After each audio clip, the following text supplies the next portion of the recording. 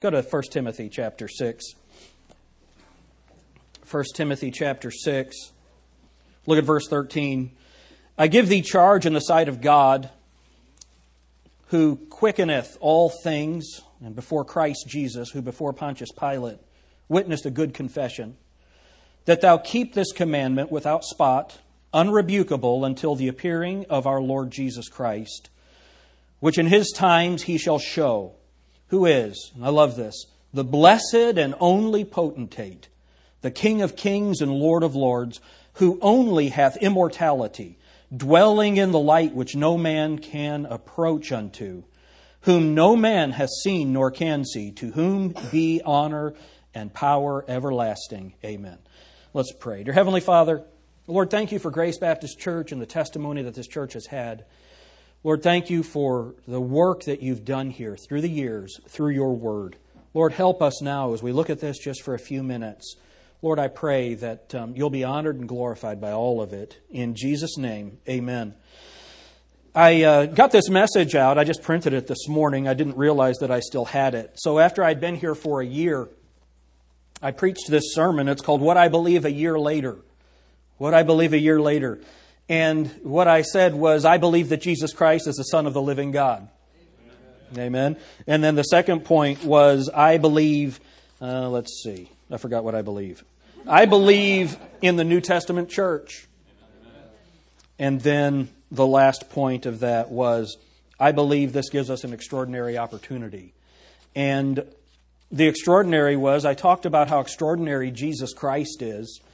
And it was fun. What was fun about seeing that was the plan that I had for this service was basically the same plan that I had 19 years ago on my first anniversary as pastor at Grace Baptist Church. And that is, who are we? What do I believe? What do we as a church believe? And the first thing that we believe is the authority of Scripture. The authority of Scripture. Notice what the Bible says. The only potentate. There's only one potentate in the church. It's not the pastor. It's not a head of any particular denomination. It is the Lord Jesus Christ. And the authority that we have for everything that we do comes from the Word of God. The Bible is our sole authority. And what's wonderful about that is, if God took me out of here, you don't have to have Jim Alter to have Grace Baptist Church. You don't have to have a man to have the authority of the Word of God. Isn't that wonderful? The other thing that is wonderful, every Sunday when I get up to preach, I don't have to come up with something to say. God has told us what to say by giving us His Word. We believe in the authority of the Word of God. We don't hold to confessions or creeds. We don't hold to any particular orthodoxy. We hold to the Word of God. This is our only authority for faith and practice. The amazing thing about the Word of God as our authority is this, that God wrote it, He inspired it, and then He preserved it. So imagine this. The Bible was written over a period of 1,600 years by 40 different authors. And He has preserved it completely faultless through all of this time. No errors, no contradictions. He has preserved it. Imagine that. You know, when people talk about Plato or Aristotle or Socrates, how many of you have ever heard that Socrates said something? You ever heard it? You know that we have nothing that he wrote? Nothing. There's nothing. Plato quoted what Socrates wrote. And Plato wrote around 300 BC. The oldest copy we have is 13 or 1400 years later. We don't have any idea what Plato wrote. That's interesting, isn't it? And yet, the Bible was finished around 100 AD. They were already making copies into other languages by 150 AD. We actually have copies, we have fragments and pieces of the Scriptures that go back to within just decades of when the Bible was written. The Bible is our authoritative work.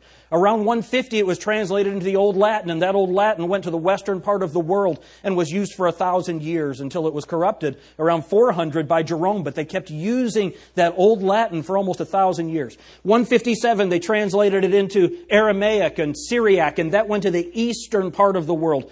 And that was used for 1,000 years, and it was corrupted by Philoxenus in 508. But those manuscripts, those texts, they kept on going. And we have the Scriptures preserved today. I love it that God didn't only preserve the Bible in Hebrew and Greek and Aramaic.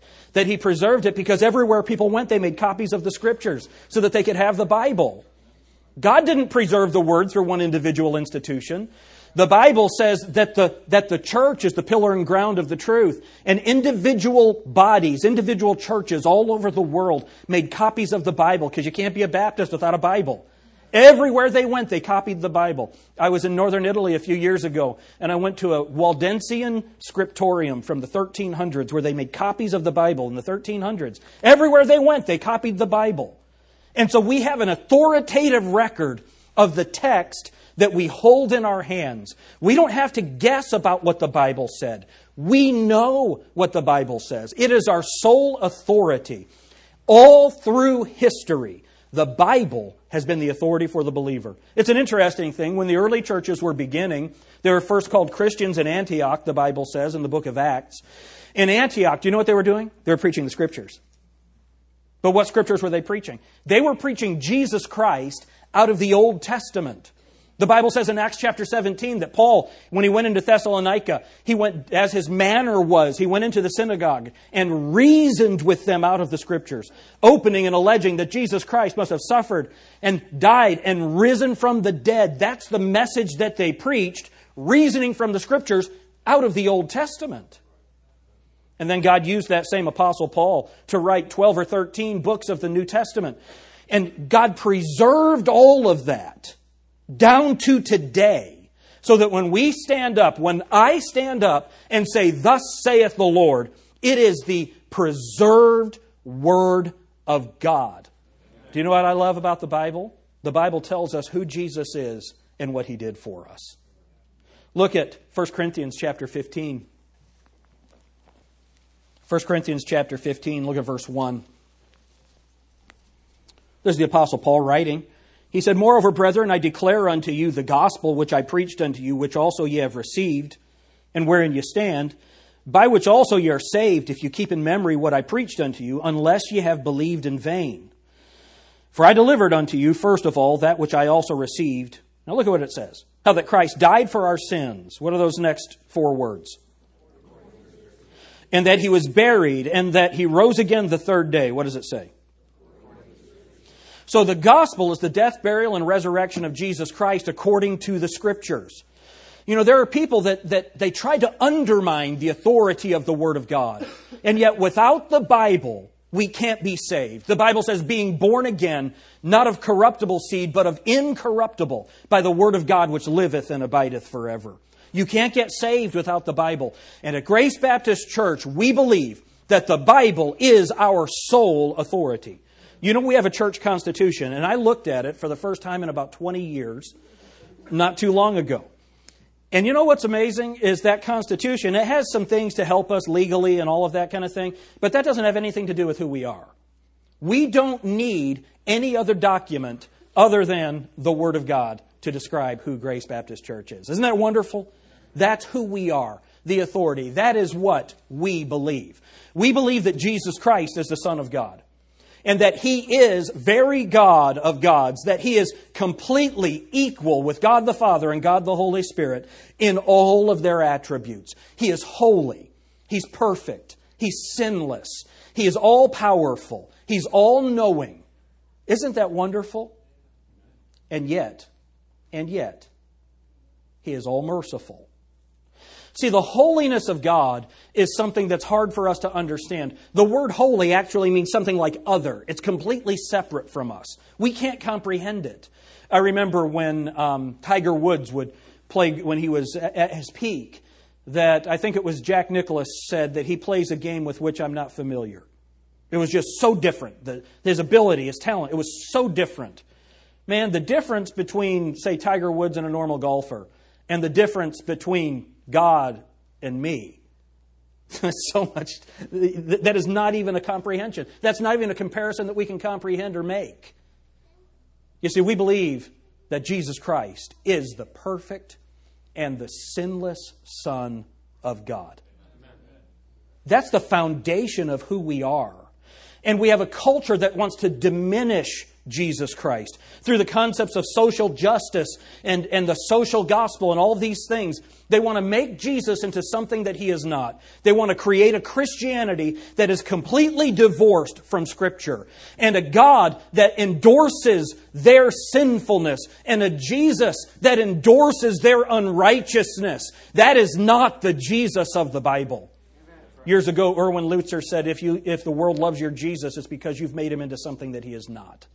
And Jesus Christ is the sinless, the perfect Son of God. I love what the Bible says about Him. It says, we have not an high priest which cannot be touched with the feelings of our infirmities, but was in all points tempted like as we are, yet without sin. That's our Savior. That's the Jesus that we worship. How do we know anything about Him? Because God wrote and inspired and preserved His Word. And we know who Jesus Christ is. The wonderful thing about Jesus Christ and His holiness is the fact that He operates in this world to us through grace. What's grace? It's just a gift. It's a gift. I love to use the pen illustration. And this is, I just got this pen not too long ago, and I love it. It's a Parker Sonnet. And if you could see it, it's just a beautiful pen. It's probably about 30 years old, and I just got it off of eBay. Hallelujah. And it's a beautiful pen. So my brother, come up here, Bill. I want everybody to see you. This is my brother, Bill. Let's give my brother a hand right here. This is my brother. I obviously got the looks. So my brother is a car salesman. So if you shake his hand, count your rings. So let's say I wanted to make this pen a gift to you. What do you have to do to make it yours? Just take it. Now, to keep it, you got to wash my car every week for the next 5 years. Okay.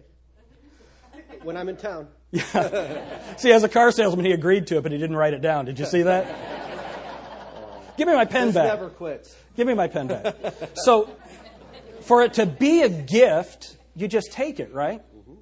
If you have to earn it, it's not a gift. Thanks. You can sit down. I just wanted to embarrass you. If you want to take it, that's the only way you can receive a gift. If you have to earn it, then you're paying for it, and it's not a gift. You know, there are a lot of people that think that they have to earn salvation. Yes, you have to believe in God. You have to believe who Jesus is. There's some facts that you have to believe. But you also have to do these other things. You have to go to church. You have to give money. You have to be a good person. All of that would be like trying to pay for a gift. The Bible says the wages of sin is death, but the gift of God is eternal life through Jesus Christ our Lord. You can't earn salvation. It's a free gift. Do you know what we believe? We believe that salvation is the free gift of God, the free gift from God of eternal life that simply has to be received. Now, I'm glad all of you come to church, but you coming to church has absolutely nothing to do with whether or not you get to go to heaven. I've told you before, I was preaching in Texas with Dalton Robertson, and he said in Texas, there are a lot more Baptists in Texas than will be in heaven. He knows how to make friends everywhere he goes. I'll tell you what, it was one of the funniest things. He said something about marriage or whatever, and he could say, if I said this, there'd be a revolt. Listen to what he said publicly. He said this. He said something about marriage, and he said, some of you women, you're looking at me sideways. You need to know, there's not a woman in here I can't whip. Now, we were in Texas, so I don't necessarily think that's true. But Dalton can get away with saying almost anything. But it's so interesting. It's so interesting that there are people in Texas, Baptists, who think they're going to heaven because they're Baptist. There are people here in our community who think they're going to heaven because they're Catholic or Lutheran or whatever. Going to church can't take you to heaven. It's only the blood of Jesus Christ and faith in His finished work on the cross, His death, burial, and resurrection. That's the only thing that can ever take anyone to heaven. That's it. That's what we believe.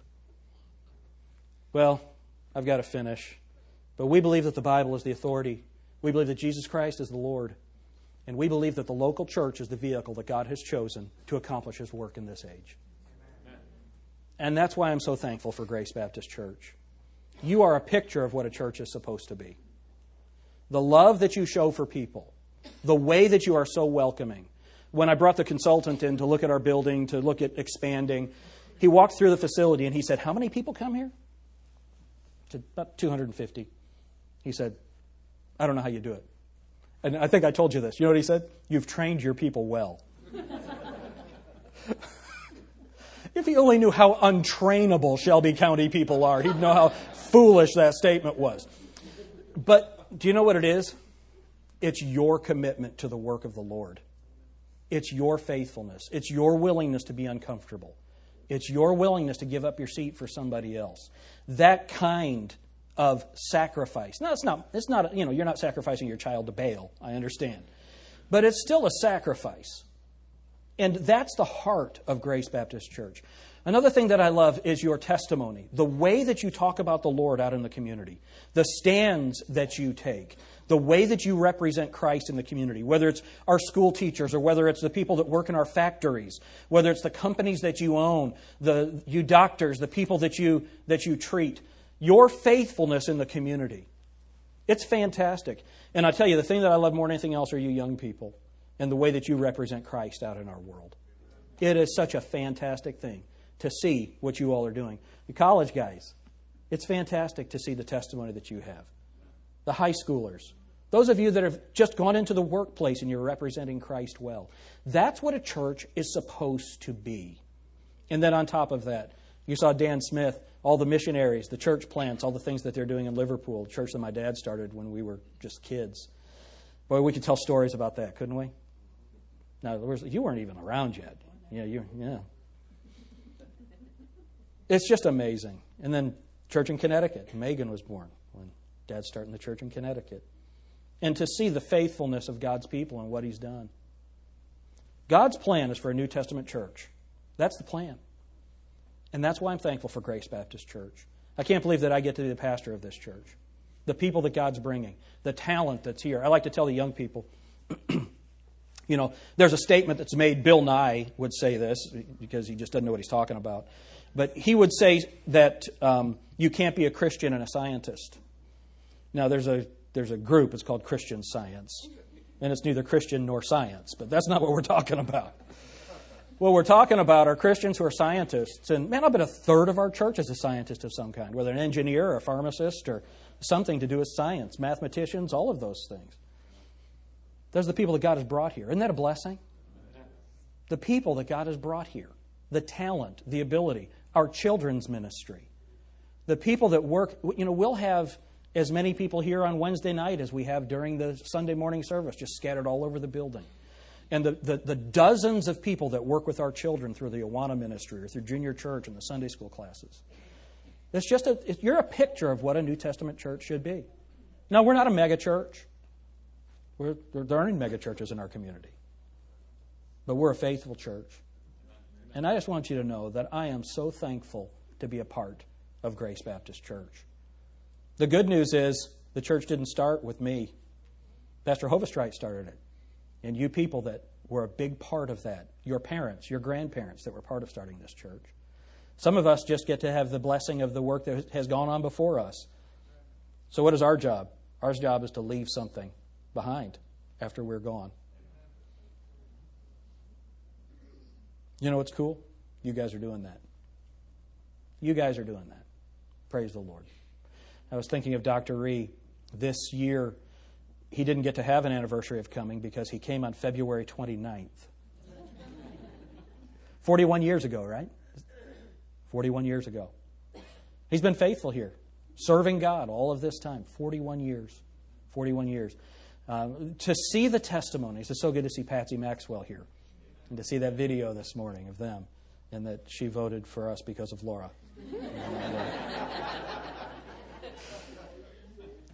Well, I'm just rambling now. But I want you to know how much I appreciate you. How thankful I am for Grace Baptist Church. And I love seeing people like Patsy Maxwell here. And then the young ladies and Maureen that sang this morning. That didn't come out right. That didn't come out right at all. But you know what I mean. It is a blessing. I can't believe it was 1999 that you all came. Praise the Lord. Are you thankful for what God's doing here? Isn't it a blessing? Well, thank you for your love for me. Matt, I can't believe you made that bow wherever you are. Where's Matt at? Wave at me. He's in the overflow. Can't believe you made that bow for me. Grace Baptist Church, you're too kind to us. Thank you so much. And I hope that God gives us another 20 years. Amen. Another 20 years to tell people that Jesus Christ is the way, the truth, and the life. Amen. Amen? Let's all stand together. Dear Heavenly Father, Lord, I think of the verse where it says that you counted us faithful, placing us in the ministry. What a blessing that is. And Lord, you know that I hesitated to go into the ministry for a long time because I didn't want to be poor. And the way that you provided for us all of these years. And you've provided for us through Grace Baptist Church. Lord, this church has been such a blessing to my family and me. And I'm very thankful. Lord, the most important gift that any of us ever receive is the gift of salvation.